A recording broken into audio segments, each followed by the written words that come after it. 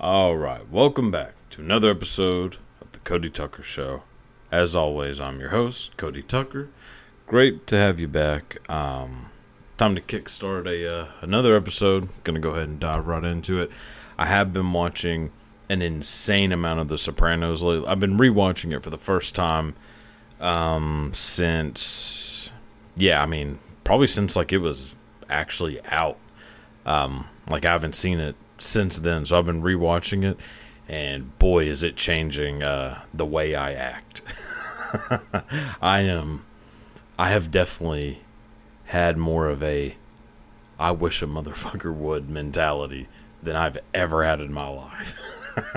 Just seeing how old Tony acts anytime someone crosses him has made me kind of hope that someone pulls out in front of me in traffic so that I could go full T on them. Jesus fucking Christ. Just go full on. And yeah, I don't think that's good. I don't know. I mean, most of my personality, I will say, is just me copying movies. I didn't learn how to be I didn't learn how to act by the way I would imagine most normal people do. I just would watch movies 24/7 as a kid, and whoever was cool in the movie, I'd be like, oh, that's that. I'm just gonna start adapting that. And it turns out that movies are not real life. And so saying things that a movie character says or acting the way a movie character doesn't always, actually rarely ever translates to middle school. So I'd be in middle school acting I don't know, Travis Bickle or something, which had to have been a massive red flag, especially with just my overall demeanor as a Marilyn Manson Rammstein fan. That couldn't have helped at all. So anyways, that's just a little taste of what's going on in my world. But regardless, that's neither here nor there. Let's go ahead and go in and take a look at the news, see what's going on in the world. Alright, so first up, oh boy, Burning Man dubbed Trenchfoot 2023 as rain drenches event, attendees stuck in mud told to conserve food, water, and fuel. I love this so much. Okay, so I don't travel much at all, but there are a few places where I'm and I hate traveling. I completely hate it. I know that you learn so much about the world by traveling. Whatever. I hate it. I hate the process of traveling. I hate road trips. I hate being in a car. Don't like being in a plane. Never done a trip on a boat. I imagine I would hate it too.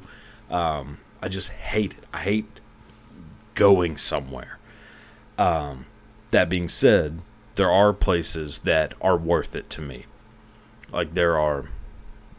There's certain cities, certain things to do that I'm all right, that's worth the headache of travel. Burning Man, to me, if Burning Man was happening down my street, I would not travel to go to Burning Man. You couldn't pay me.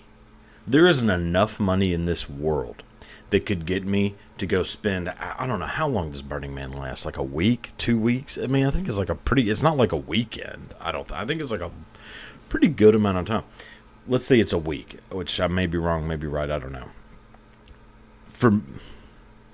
There's no force on heaven or earth that is getting me to Burning Man and having me stay at Burning Man for the duration of that. Just one, I hate the sand, and from all the videos I've ever seen of Burning Man, it's just a bunch of smelly, nasty, disgusting people rolling around in the sand. doing an insane amount of Molly, mushrooms, whatever. Nothing about Burning Man. And I've heard people who go to Burning Man like, oh my God, it's such a religious experience. Yeah, well, I kicked all that out of my life too. So I don't need a religious experience. The closest thing I get to, if I go to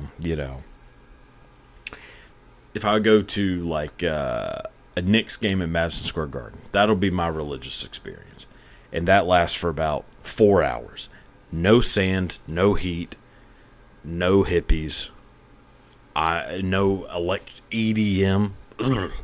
God, there is not a single thing about Burning Man that attracts me to Burning Man. So when I hear that all these disgusting people are getting flooded out, it warms my heart knowing that their experience is ruined. Because you shouldn't be doing this. Like, going out, it's just like every time I see it, and I always see videos, pictures, whatever, because I know people who go to Burning Man. And the more I say, these are people that at one point I probably considered friends, and the second that I see that they're at Burning Man, I'm like, well, my God, I guess that ship has sailed. And people like what they like. It's all right to like different things. It's all right if you like Burning Man. I mean, if you do, then hey, that's your thing. Whatever. Just know, and this may not even matter to you. It probably shouldn't matter to you. But I think you are a complete fucking idiot. It is... Oh, my God. Getting trench foot is the best thing. To me, if I went to Burning Man and got trench foot, I would be like, yeah, this is what I deserve. I deserve having my foot rotting off for thinking that this was going to be a fun thing to do. I mean, I can't go more than 12 hours without taking a shower. And I don't know, I can't imagine the shower situation in the middle of the desert of Burning Man is anything spectacular. I also have in general, I'm kind of for someone who grew up decently white trash, I am kind of a snooty person, which I've come to realize. But it's also because I realized that, I am in general very uncomfortable at all times. Mentally, physically, emotionally, whatever it may be. I'm always just on edge, uncomfortable. So I take a lot of pride in being able to heighten my relaxation to whatever the max I can make, which usually is not a lot, but I have to overcompensate for just the general discomfort I have 24/7. So if there's anything that sounds uncomfortable to do, I'm not doing it. I'm not going somewhere. It has to be something that is oh, this is my ideal thing. And for some people, somehow, Burning Man is that thing. Now, granted, all those people have something in common, which is that they get fucked up on Molly all the time, which is already just, ugh. I don't know how else to describe people. Anytime I hear people talk about how they're rolling, I'm like, you're fucking gross. And this comes from somebody who is a full-blown alcoholic, who just happens to not drink anymore. But I just think it's just, there's just nothing fun about this to me.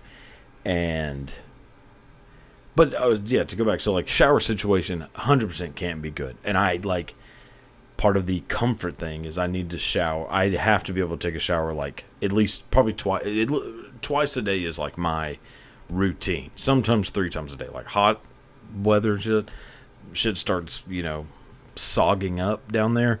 3 showers in a day. And then porta potties.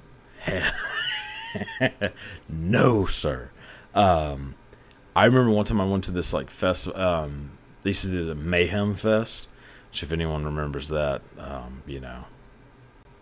cool. But it was, it was fun. It was just that I was in a giant concrete parking lot from noon till about 10 at night, and it was about 114 degrees. And yeah, so I was basically in like stage 1 heat stroke for, was it 10 hours? And I remember, like, as soon as I got there, so I got there, like already about 110 degrees, 112 degrees, heat cooking its way up to 114 any minute now. And I'm there for like an hour. My God, like, I gotta take a piss, like, so bad. Not a number 2. I just had to take a good old-fashioned number 1. And there's like a line of porta potties, so I'm like, oh, here we go. Get into it. I went through every one of them. I went through every door like I was on them Let's Make a Deal. And oh, God. Like, it is like, I cannot accurately describe how disgusting every one of them was within like an hour. Like, that's how long it took for a row of, I would say, at least 20 porta potties to become just mounds of diarrhea, piss, vomit, a little blood, which was also alarming. Used needles, which granted Korn was performing, so, there's going to be a fair share of heroin. There's going to be a fair share of shooting up anytime Korn's in town. But, and that's in an hour. In an hour. And I don't know how many people go to Burning Man. I imagine it's so much more than we're at, a heavy metal festival. So I can't imagine what like a porta potty situation at Burning Man is after like 3 days. Oh God. Like, just don't do this. Like, why? Why are you doing this? What is the purpose of it? If someone can accurately explain to me why Burning Man is a thing and what like enjoyment you get out of this, tell me. I really am curious to know, like, because in my mind, it is hell on earth to me. And, this whole trench foot thing, flooding and all this stuff, I would welcome it. That's how much I think I would hate this damn festival. So, if I'm wrong, hey, I'm wrong. And tell me, I'll take it. But I just don't understand.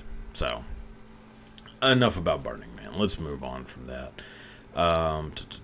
Next story. Okay, so a woman claims Delta Airlines lost her dog at Atlanta airport. I am truly desperate, I assume the woman says. Claims Delta Airlines lost her dog at the Atlanta. Hey, dog's dead. That dog is en route to who knows where. Hopefully not a certain area of the world. For, obvious reasons. But there's a very good chance your dog is, in New York City getting chased by 2 burglars. The wet bandits, as they are. Probably ordering a shit ton of room service, having Tim Curry trying desperately to foil his plans. Your dog's alright, don't worry. Alright. Next one. Fruits and vegetables are less nutritious than they used to be. Mounting evidence shows that many of today's whole foods aren't as packed with vitamins and nutrients as they were 70 years ago, potentially putting people's health at risk. Joke's on you. I've been eating McDonald's and ice cream for the past 20 years. Healthy as an ox. That might explain it. Every time I go to the doctor, immediately I'm thinking, I'm going to be told that I'm going to die. That's what I think I'm going to get told every single time. Is that, oh my God, you have a week to live. Obviously that's the, the good old anxiety kicking in, but that's just what I assume. I'm also, a great big fat person. And that has, that adds a little stress to things. But I just assume I'm getting told something horrible. So, don't go to the doctor. I mean, I do go sometimes because, you gotta, but still. And by some miracle, praise be to Allah, the doctor comes in with the little report and is like, I mean, other than you being a big old fat fuck, you're, like, really goddamn healthy. Somehow. Like, the last time I had blood work done was actually whenever I weighed the most I've ever weighed in my life. 426 pounds. Beat that. The only thing, I mean, obviously they told me to lose weight. They tell me to lose weight every time. They tell me to lose weight, quit smoking. Not doing either one. But, they have to say that shit. So, but, like, I did blood work. This is when I weighed 426 pounds, was drinking an insane amount. But this was, like, whenever I was in, like, my beer stage. So, like, started weighing a ton. When I switched to whiskey, I lost a little bit of weight. But then things got real bad. That's whenever, there actually were some medical issues. A.k.a. quit drinking. The rest is... shit. The rest is history. So, before all that, back up. I'm in the doctor's office, weighing 426 pounds. At the time, drinking 100 beers a week, roughly. They had me add that up too, because when he said, how many drinks do you have in a day, I wrote a rough estimate, and he said, no, I mean a day, not a week. And I said, oh, I know what I wrote. That is a day. And so then that turned into, wait, write down, let's figure it out. So I had to go through all that. I'm sidetracking myself. God damn it. All right. So at this time, roughly 100 drinks a week, sometimes more, sometimes less. Weighing 426 pounds, eating horribly, eating basically nothing but, so basically drinking a 30-pack of beer and then the shit that I'm legitimately, joking aside, most ashamed of, driving to Taco Bell, getting 5-layer burritos, driving back home, and eating those in about 10 minutes, and then falling asleep immediately afterwards. Maybe throwing up, maybe not. So that's that's my routine. All that was wrong with me is my sugar levels were slightly elevated. My triglyceride levels slightly elevated is the actual wording he used. Well, your triglycerides are slightly elevated, so you need to lay off sugar, carbohydrates for a little bit. That's it. Everything else, blood pressure. My resting heartbeat was a 55, which I think it's still about a 52, 55. Blood pressure was 120 over 70, 118 over 71, something like that, which I think is pretty good. He had nothing to say. So I do not know why I'm saying what I'm saying right now. I might have to go check the tape and figure out why am I even talking about any of this. Fruits and vegetables. For a second I thought I was still talking about Burning Man. Oh no. Maybe I do. Maybe I might need to make a follow-up appointment. So fruits and vegetables. So I eat absolute dog shit and weigh a lot. I mean, I definitely weigh way less than 426, but I still weigh a lot. I think I'm at probably about 3. I think the last time I weighed myself, which I don't think I've changed. I don't think my weight's changed much since then. It was 364, 365, something like that. Maybe right at 360. And I mean, I might be up or down 2 pounds, hardly anything. So I'm just gonna say 360 because I'm pretty sure that's what it was. But I know that if I went to the doctor today, everything, and did blood work, everything's coming back good. Somehow. Do not know how that happens. It just does. So, I mean, But I also like fruits and vegetables. But now, guess I'm not eating fruits and vegetables because apparently they're goddamn poison.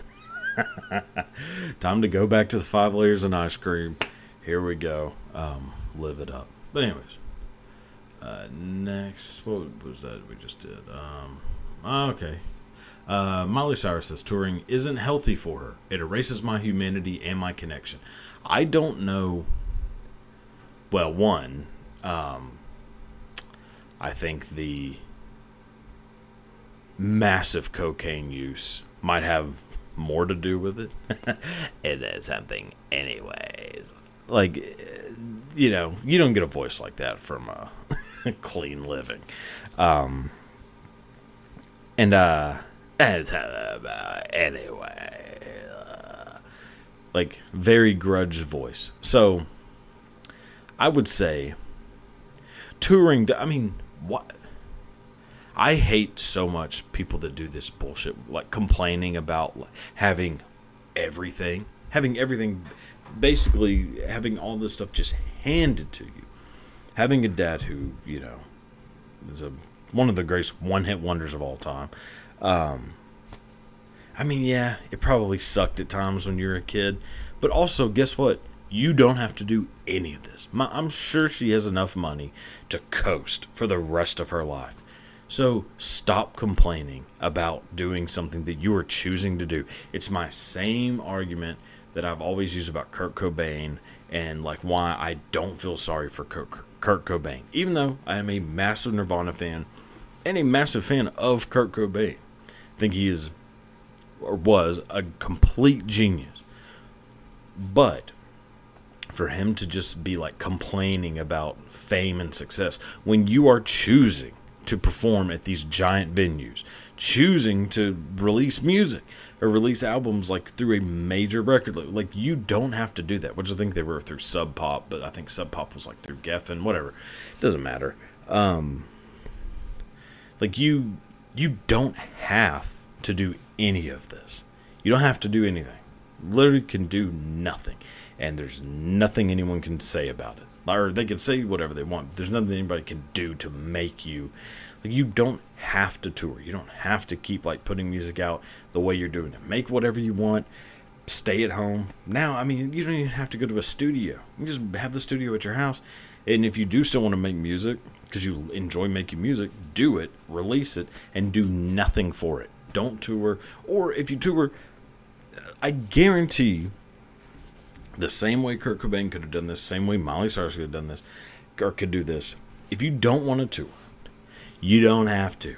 You could literally call up any, and if you don't want to do these huge venues because you feel like it's making you lose your humanity, give me a fucking break. But even if that is what you think, you could just call up any, I guarantee you, if you called up any local bar throughout the country, they would be more than happy to have you. So yeah, you don't have to perform at, well, it's not Staples Center or whatever. You don't have to perform at the Garden ever again. You could perform at the club down the street from the Garden, a couple blocks down from the Garden that fits, 110 people. They'll have you. Like, I mean, and you also don't have to tour. You could just do that once and then be like, all right, I performed.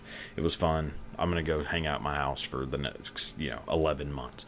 Like that, I will never understand that mentality. I don't understand about Kurt Cobain, and he put a damn barrel of a shotgun in his mouth because of it, which is insane to me. Like, you chose to do this and be famous. And you can kind of dive into Kurt Cobain and find out that, like, he played up being famous. It wasn't like he was just like, oh, I hate this so much. He was just whiny about being famous, which, I mean, you became a musician. The pinnacle of being a musician, or like how you've like done the best at your work, is you usually end up becoming famous. Now, if that's like the reason for doing it, that's not good. That shouldn't be the reason you do it. But that is every musician that I'm sure Kurt Cobain was a fan of. The reason he knew they existed is because to some level they were famous. Because, through their talent, impact, whatever it may be. So it's just I hate that mentality so much. Like, yeah, don't seek being famous, but don't get all pissy whenever it happens, whenever it falls into your lap and you're like, oh, I don't want this, I'm an artist. Like, fuck off. I mean, Miles Sharks isn't a fucking artist anyways, but whatever. I mean, granted, I am wearing a goddamn AC/DC t-shirt, so what the hell do I know about art? But, you know, you would never hear Angus Young complaining about being famous, I'll tell you that. Even Bon Scott. Granted, he drank himself to death, but it wasn't because he was having a hard time being famous. Alright.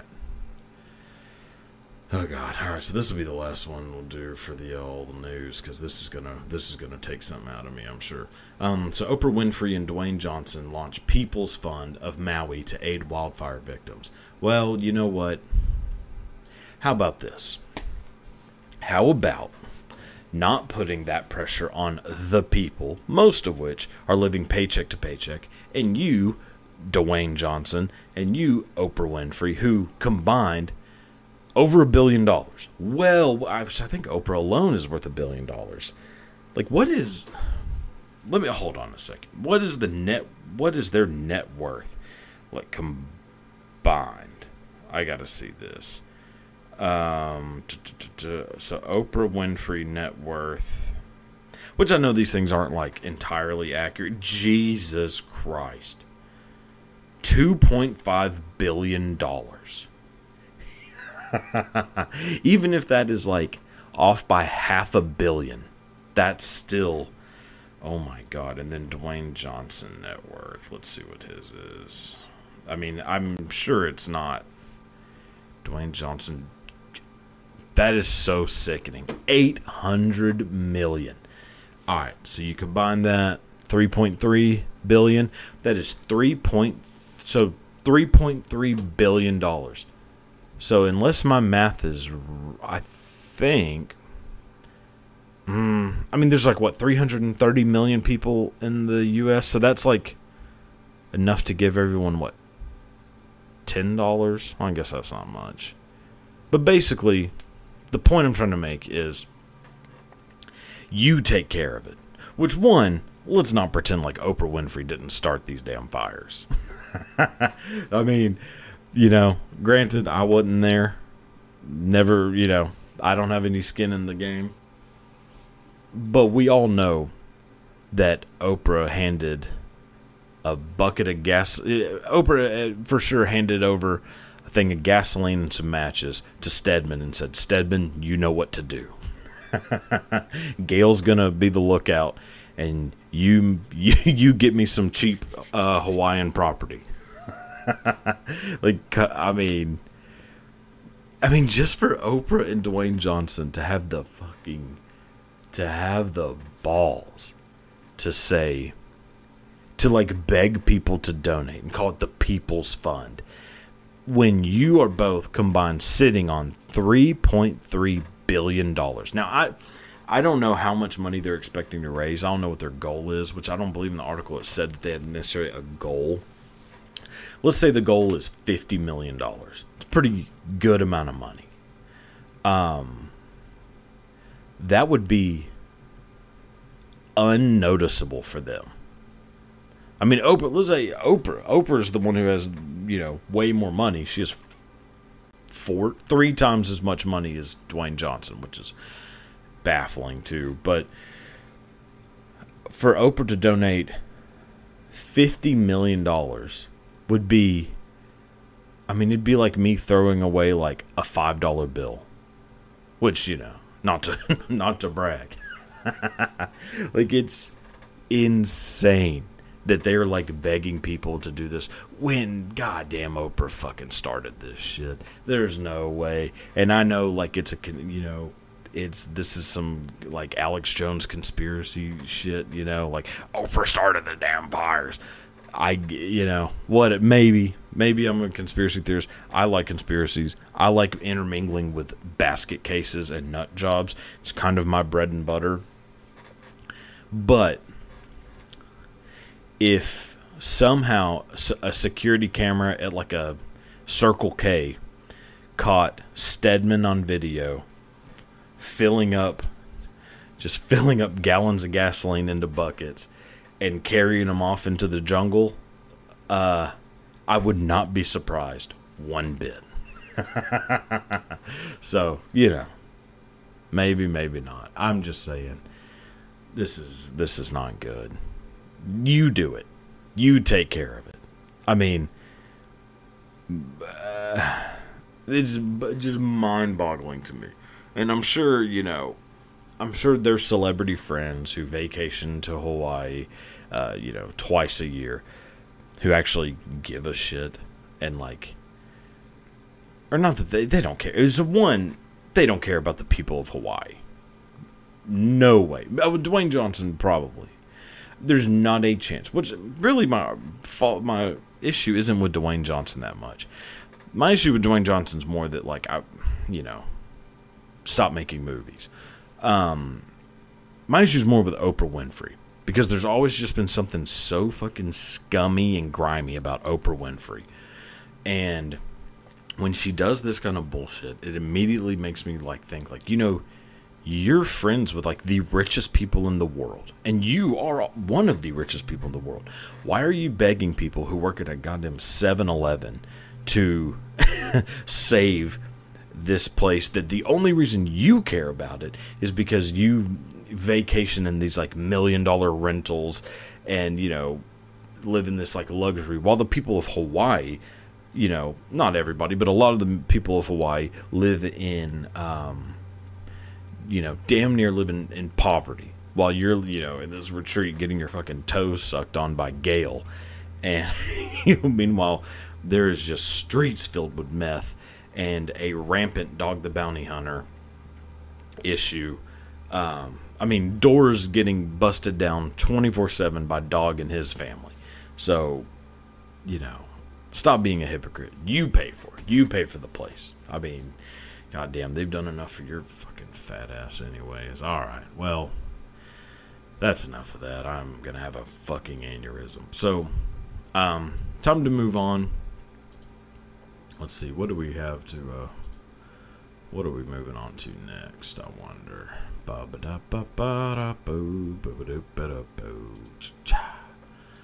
Oh, okay.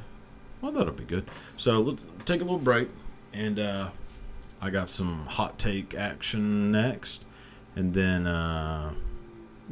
other stuff to talk about, but, yeah, take a little break, move on to hot takes. So, here we are. Got a steamy hot take for everyone. So this is something I did not know was a hot take until decently recently. So, for my entire life, maybe not entirely, as long as I can remember, I never take hot showers. I shower a lot, but I never take hot showers. I have always taken blistering cold showers. And I'm sure that I just lost whatever little fan base group or whatever. That felt fucking gross to call it a fan base. Whatever viewership I have just went down about 70%, I imagine. So the 30% who are still here, thank you. But also, I understand. I found out kind of the hard way. So I found out just from making the mistake of talking about how. So I kind of mentioned this earlier, how I, growing up, just kind of mimicked behavior that I would read about that famous people did, or from movies. So watching a movie, seeing how this person act and kind of copying their mannerisms, their how they acted, how they fuck society, all that kind of shit. All through high school, I basically I basically mimicked Jim Morrison throughout all of high school because I thought it would make me cool, and in a weird way, it kind of worked as a trick. I tricked myself into thinking I was cooler than I was, because I was actually a fucking loser. But if you can trick yourself, then is that not your reality? So, as as Confucius says, maybe. Might have said it once. But I remember being really little, like, man, maybe third or fourth grade, so pretty young, and I would just read biographies, like read a biography a week. I mean, granted, I'm not talking about like giant, like Walter Isaacson biographies, but like, decent size for like a kid biographies, because there's all those like kind of like our school library have all these like kind of like kids versions of like biographies of famous people, and every week, I mean, I would just go to the library constantly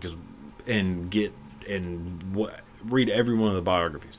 And I remember reading one about Beethoven, like a kid, kid's biography of Beethoven, and in that book they talked about how before he would compose music, he would take a bucket of like freezing cold water and just dump it over his head and then start composing, because he believed that it made his brain like way sharper, more active, and he believed that he could like compose music faster and better because his brain was like, had just jump started to like 100 miles an hour.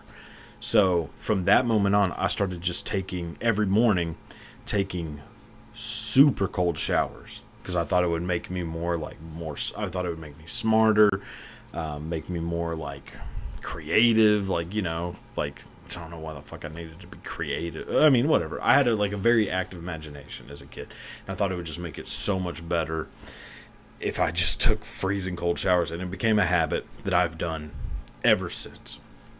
Now, what I'll usually do is, like, usually my method, which this is gonna sound so fucking weird to most people, and I really didn't think this was that weird until just like bringing it up to people and seeing the look of like horror on their faces. Because like when someone tells me they take like blistering hot showers where like their skin is red and shit, I'm like, that sounds miserable. I mean, granted, I hate being hot, so there's that. But like, oh god, I hate hot showers. Hate them. But what I'll do is like I'll usually flip the like turn the shower on halfway, so it's like lukewarm medium.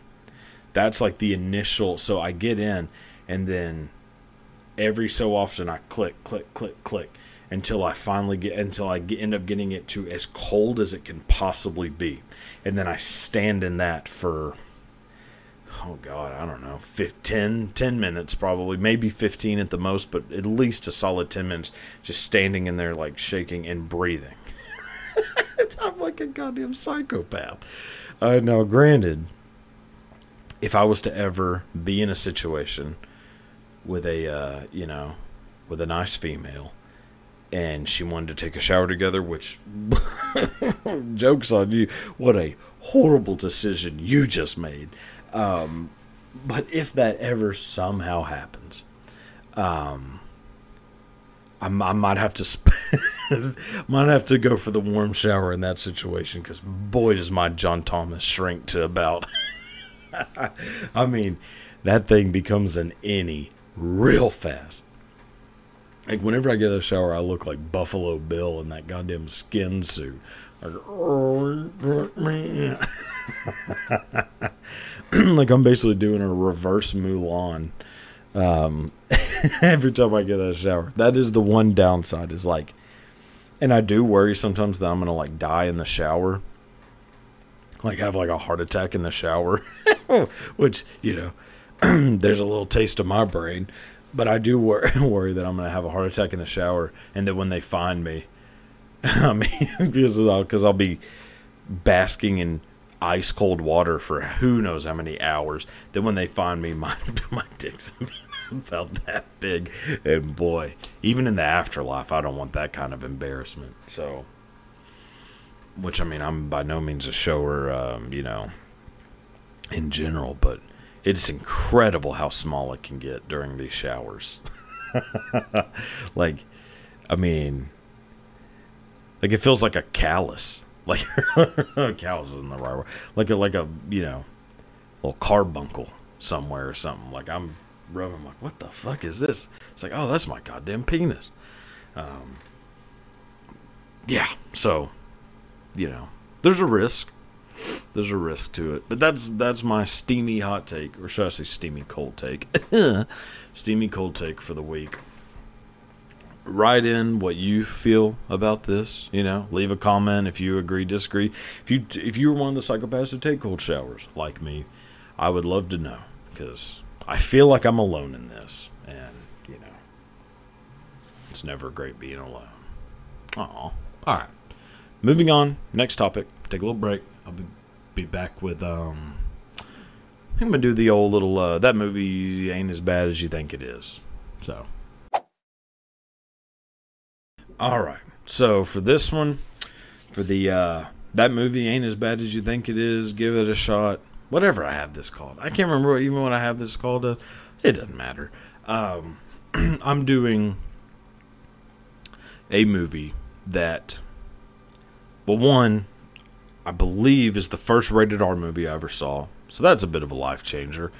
A movie that has made a very big impact on me.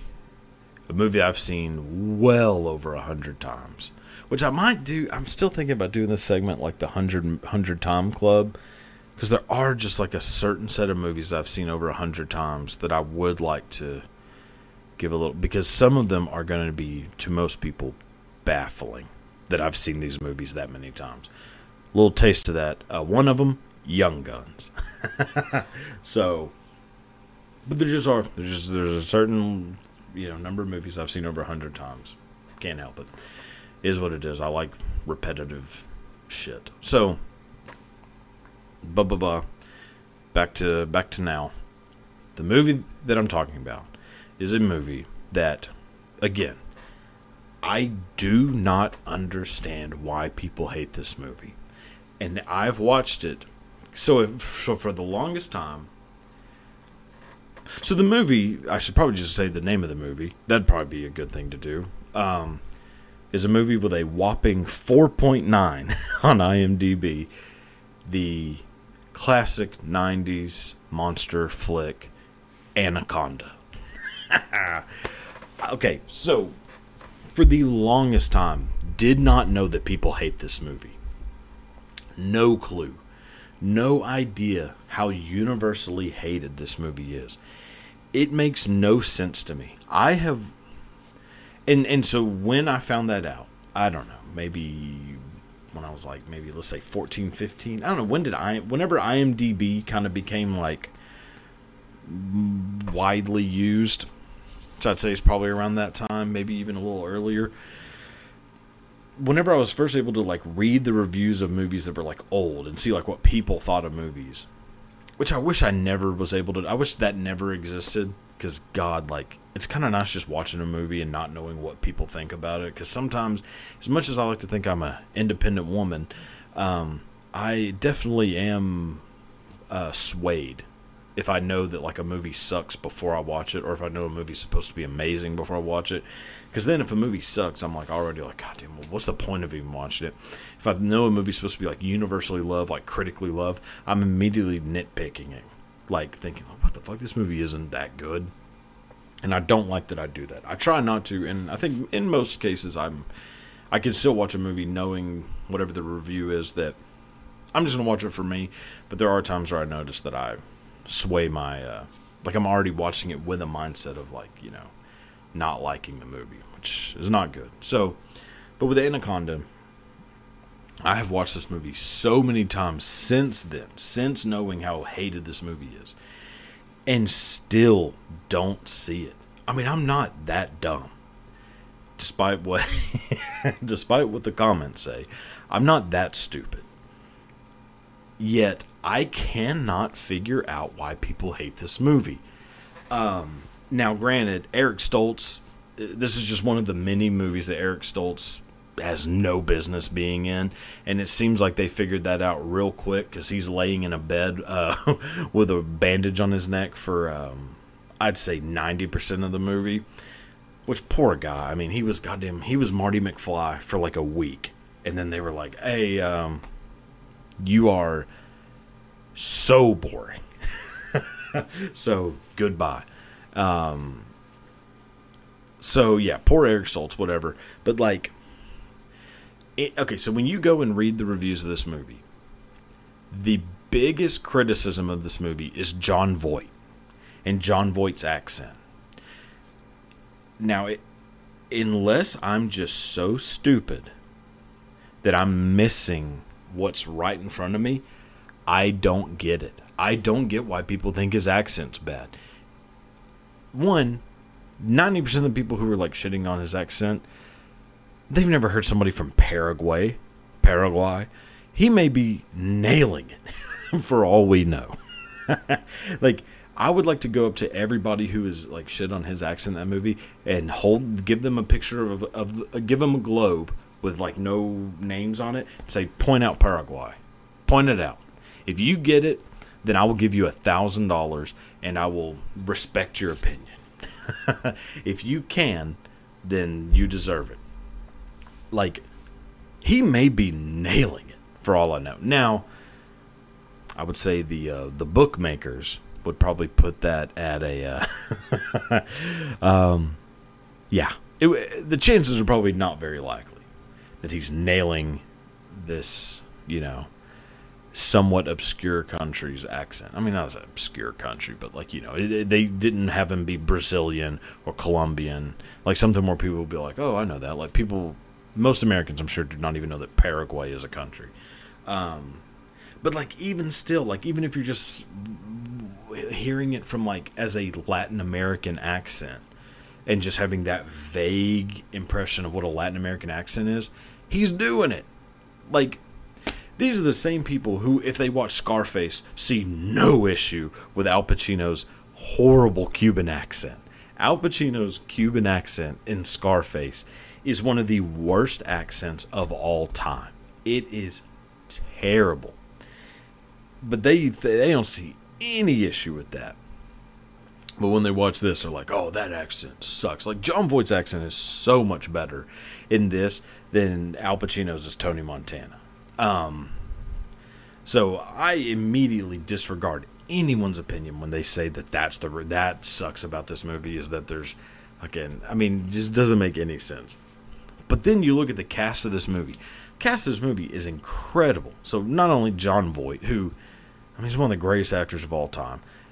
Granted, a bit of a nut job in more recent years, has kind of turned into a, I don't know, kind of gotten into the Meatloaf, Ted Nugent grouping. But regardless, Jon Voight's still an incredible actor. Then you also have Jennifer Lopez in prime. I mean, Jennifer Lopez has always been in her prime, but this, this movie starts off basically. I mean, well, it starts off with Danny Trejo, which is hilarious. But it starts off with Danny Trejo, unaliving himself because he's about to get eaten by a snake. But then immediately cuts in and you get a nice look at J-Lo's rumpus. So already they know what the viewers want when this movie is being made. You have a young Danny Trejo, which is always that's how every movie should start off, with Danny Trejo having like a cold open. No matter what. Schindler's List, Toy Story, whatever. Start off with Danny Trejo doing something. Then, yeah, J-Lo, Eric Stoltz. Eric Stoltz doesn't need to be in this movie. But then, Ice Cube. And Ice Cube's awesome in this movie. Owen Wilson, who was, like, not known at all when this movie came out. I mean, he was in, like, Bottle Rocket, but who the fuck ever saw Bottle Rocket? Yeah, and then, I mean, I guess none of the other actors are really that well known. There's, like, Carrie Warner, who was in, like, Eight-Legged Freaks. So, yeah, big score there. And then, like, Hyde, what's his name? Hyde something, that plays Westridge, whatever. There's people, big name people in this movie, and J-Lo and Ice Cube fucking survive. There's no horror movie where that happens. So, already, way ahead of the game. Now, granted, the sound of the anaconda just screaming at people is a stretch. Because snakes in general don't really make a sound. I think some of them make like a little bit of a hiss, but they definitely don't fucking scream like Liza Minnelli whenever they're attacking people. And they also, for sure, aren't chasing a boat down down a river and like hunting people. But if you don't have that, you gotta take fucking liberties. It's a movie. It is a movie. Watch this movie as a movie. Not like, this is not a documentary. Granted, they are making a documentary in the movie, which is also hilarious. But I'm just saying, like, this movie, interesting fact about this movie. So one, if you go back and watch this movie, I don't know why this is the case, but movies that were made 30 years ago have way better CGI than movies that are made today. I don't know if it's because like CGI was so like new that they were like that they had to put so much effort into it. So like, if you know you're having to put an insane amount of effort into it, you're going to make damn sure that it looks good. Whereas now they can basically just copy and paste CGI, and they don't really they like add some stuff, and it just looks cheap. Like, I think because CGI is so much cheaper now than it used to be, it looks cheap. I mean, I think that has something to do with it, with CGI being so expensive in the 90s. So expensive that every second that you see this anaconda on screen, every second, it cost $100,000. Now, granted, they did use a lot of practical effects, which they should be using in movies anyways, but the CGI scenes with the snake look good. They look good. I mean, there's not a lot. Like, a lot of this movie is practical effects, which I love. But even the scenes that are CGI, like, they look so much better than movies now. So I'll leave you. I mean, one thing I love about movies in general is looking at who was supposed to play who and who declined. So I'll just end it with this, because, goddamn. If you haven't seen, just watch Anaconda and have fucking fun. I don't understand why people hate this movie. J-Lo was supposed to be played by Gillian Anderson from The X-Files, which, always had a big crush on Gillian Anderson, so probably would have enjoyed it too, but you gotta have J-Lo in this movie. And then last one, Owen Wilson was going to originally be played by Chris Farley. Which, this is a much different movie if Chris Farley is in the Owen Wilson role. But I think Chris Farley had to bow out to do Beverly Hills Ninja. Might be wrong. I'm pretty sure Beverly Hills Ninja. So, that's a pretty big hunk of shit too, so he should have done Anaconda. But he was also supposed to be Shrek, and even recorded dialogue. And if you haven't ever seen that on YouTube, it's worth the tube. So there's my review of a movie that came out 26 years ago. So, again, really on it. I'm just saying, I feel like there's got to be people in this world who hear what I'm saying and know that I'm right. But maybe not. So anyways, enjoy. Take a little break. Do a little... Okay, so, again, welcome back. This week's Half-Ass History is going to be a little bit different. So, instead of doing 3 completely different stories, so I did the same with all the Half-Ass Histories, like, some of the stuff, or most of it, I'm already decently familiar with ahead of time. This is just shit that I'm, trying to remember, where I'm like, oh yeah, that was an interesting story. Some of it I've never heard. I'm just, in my readings, come across it.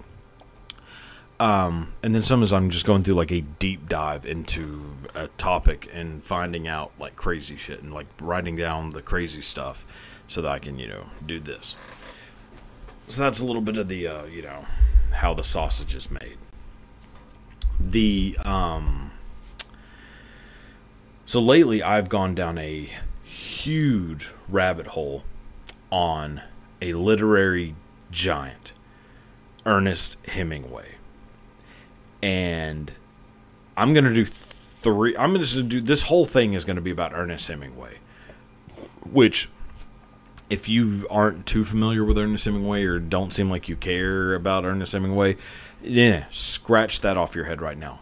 This Ernest Hemingway had the craziest life I have ever read about. I've ever heard out of anybody that I've ever done a deep dive into. No one comes close to Ernest Hemingway. Just like the people he was around, what he did, how insanely tough he was, and how batshit crazy he was. Ernest Hemingway has become my idol in the past couple months. So obviously Ernest Hemingway, the writer of For Whom the Bell Tolls, The Old Man and the Sea, very huge books that, school readings usually. Every high school English class is at some point in your years of high school, you're going to be reading an Ernest Hemingway book.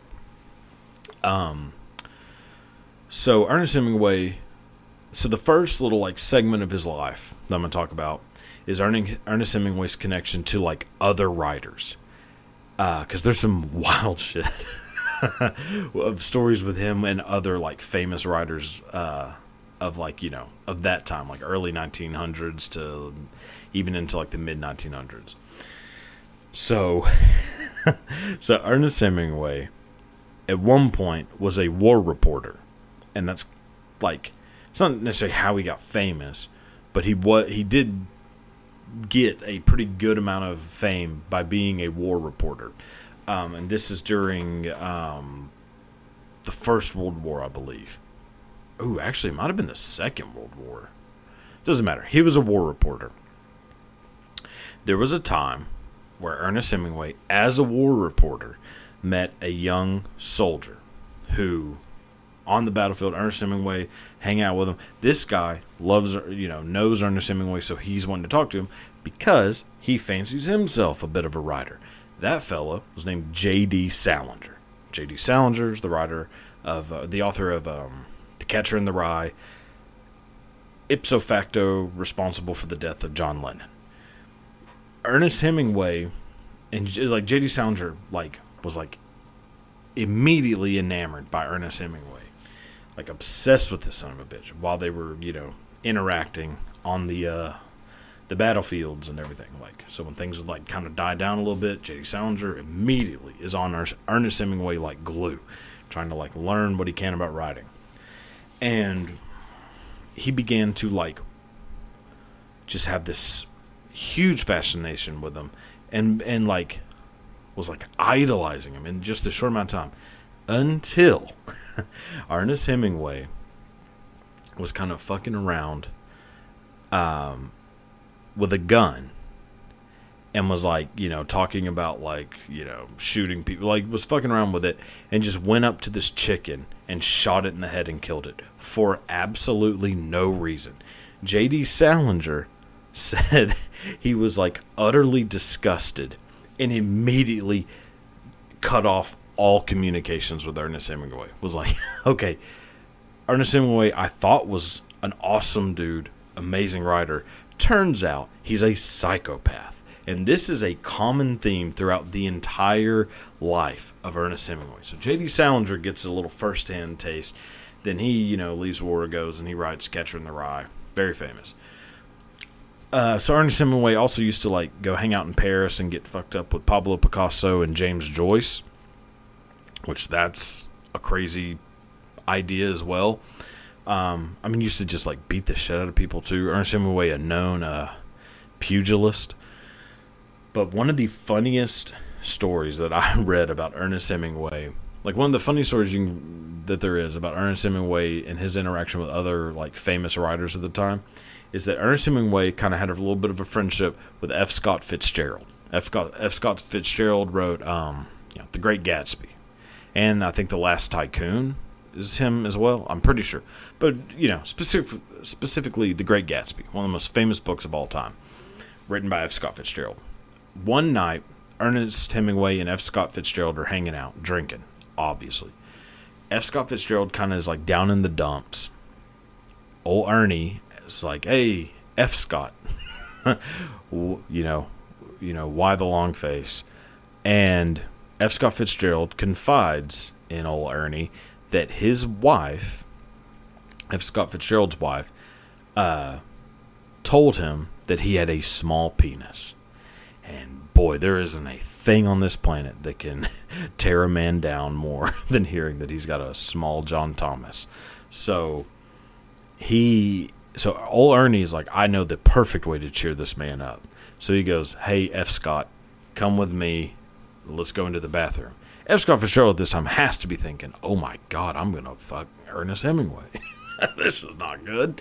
So they go in the bathroom. Ernest Hemingway is like, hey, F. Scott, pull your pants down. So F. Scott Fitzgerald's like, oh God, like it really is happening. Pulls his pants down. Ernest Hemingway intently looks at his pecker and then says, yeah, actually looks pretty good. Pretty good size. Like he actually said, it's a good size. That's the quote that Ernest Hemingway, that's to directly quote Ernest Hemingway in his, reply back to F. Scott Fitzgerald. Said, it's a good size.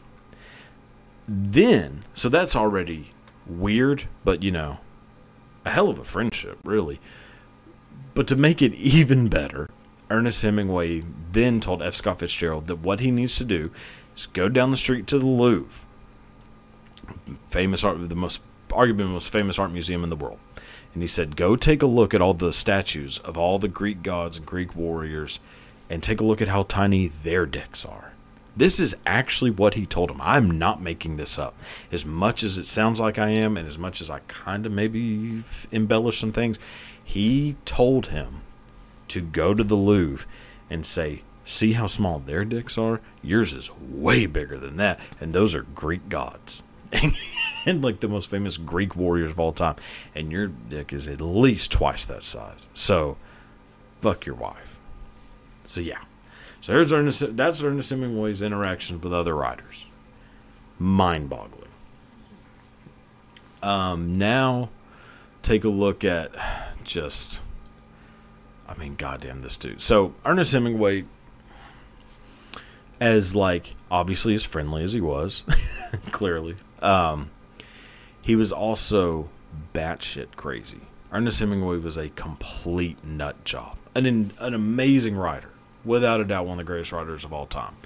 But a nut job. Now, a lot of this is because Ernest Hemingway had an insane amount of cats. There's theories that, you can get all kinds of mental disorders from cats. He also could just be nuts. So, part of Ernest Hemingway's craziness, as it does with a lot of people, manifests in severe paranoia. And Ernest Hemingway was a very paranoid person.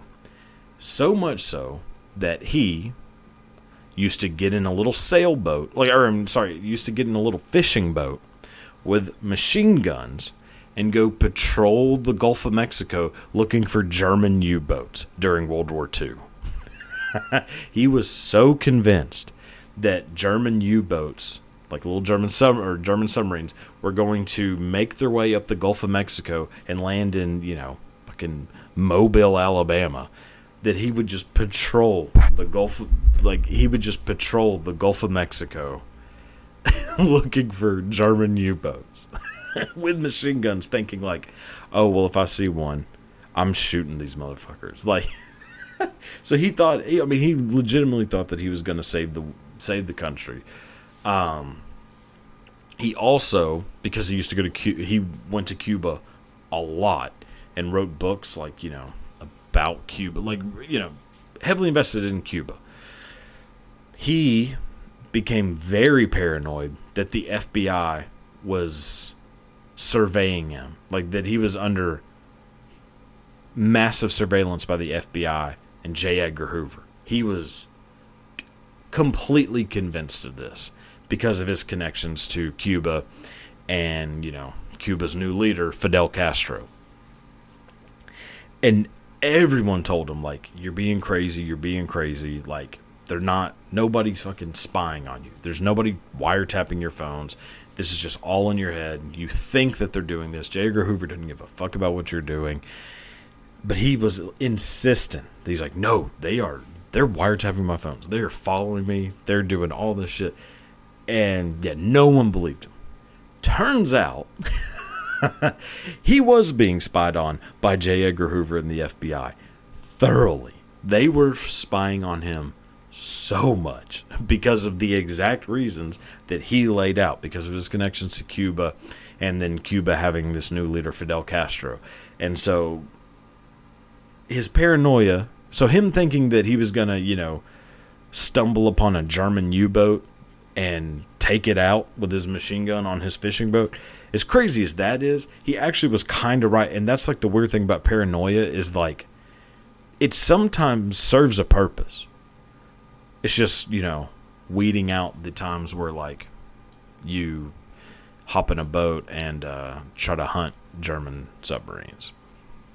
But he was being spied on, so got to give him that at least. So the last one, last little segment of Ernest Hemingway's life is I'm going to go through some of just the crazy stuff that happened to him where you're like, maybe Ernest Hemingway was immortal.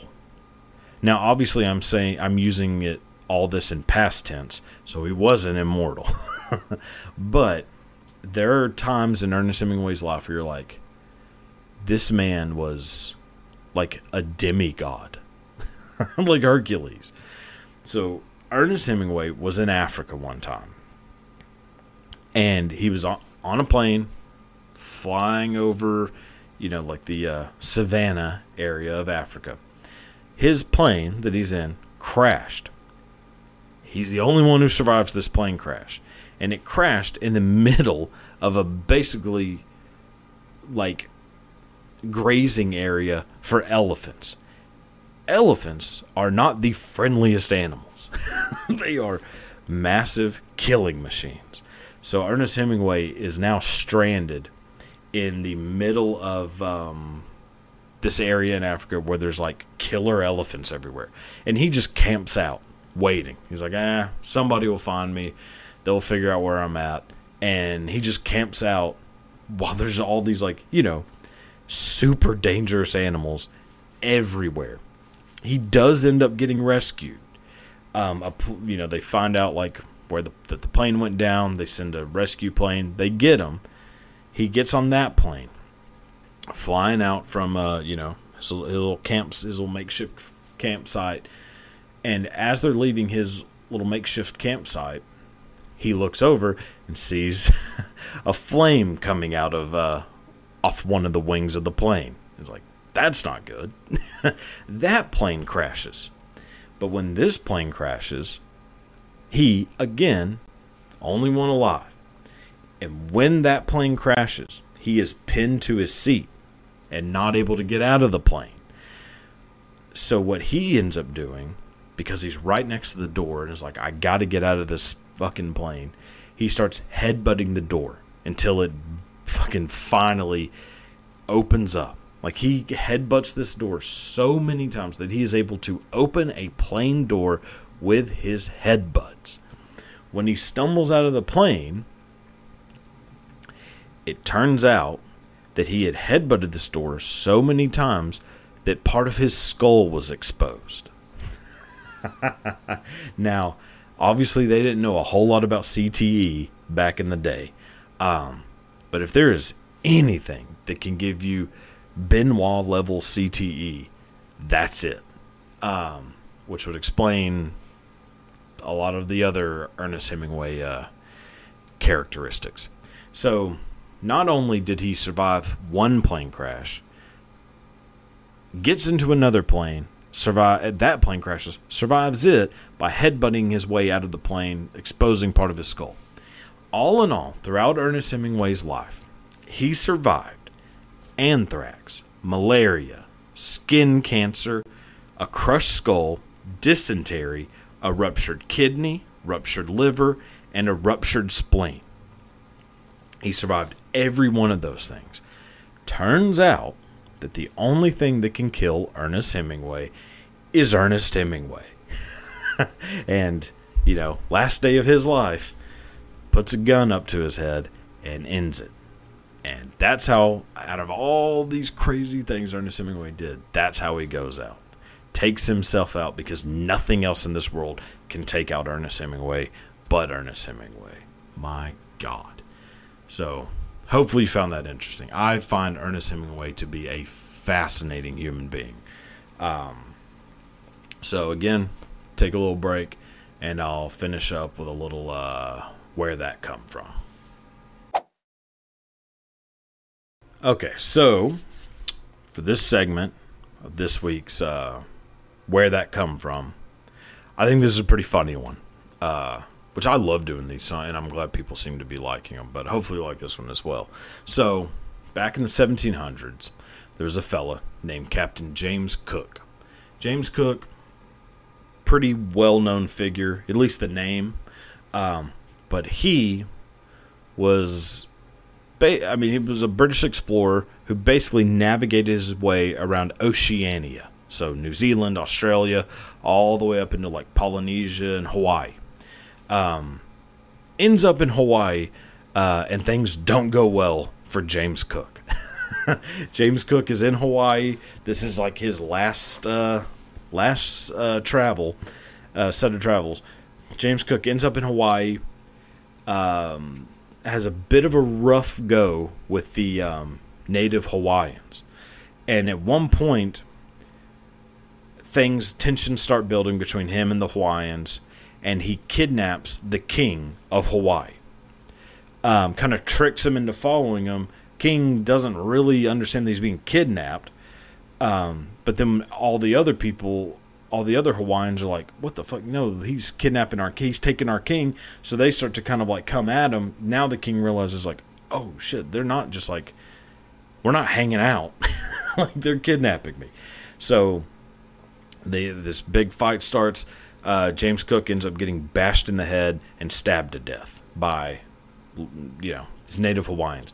They end up disemboweling him, and then boiling him to like rip all the like meat and skin off of his bones. And these like native Hawaiians use Captain James Cook's skeleton, taking the bones apart, and make like religious artifacts with it. Yeah, so James Cook, legendary explorer. That's what happens to him. That's how he ends up going out. But before that happens, one of the biggest contributions that James Cook gave to the people of the world is that when James Cook was in Australia, when James Cook was in the Australian, New Zealand area, on that expedition, he's in Australia and he's meeting with the Aboriginals, like the Aborigines of Australia. He's meeting with the Aborigines, and he's seeing these animals, these giant, what I think are terrifying animals, hopping around, big hops at a time, and they're everywhere. These like weird donkey, donkey-faced hybrid, strange animals. He's seeing them, and then every time he sees one hop by, he asks one of the Aboriginal people, "What is that called?" Keeps asking. He's like, "What is that called? Like, what do y'all call this animal? Like, what do you call this? What is that called?" Every time he says that, they say gangaroo. So he, kind of fucking up the pronunciation, writes it down as kangaroo. Now, that is obviously where we get the word kangaroo and why we call that animal the kangaroo. The funny thing about this is that when James Cook is asking the Aborigines, what do you call that? What do you call that? And they're saying gangaroo. They didn't call that a gangaroo. Gangaroo actually means we don't know what you're saying. So every time he's asking what's that animal called, they're just like saying, yeah, prick, we don't speak English. Like, we have no idea what you're saying right now. So we're saying we don't know. We're saying literally we don't know what you're saying. And he's like, oh, it's called a kangaroo, and writes it down as kangaroo. So when you see this terrifying creature known as the kangaroo, what you're really calling it is the we don't know what you're saying. So I find that to be very fascinating. Hope you do too. I think that'll wrap it up. That takes care of everything. So, yeah. Be sure to obviously like and subscribe. Check out the merch store. Buy a t-shirt. All that good stuff. Yeah. This was a good one, I think. Solid performance. Could have been better. I agree. But, not so bad. Well, until next week, goodbye.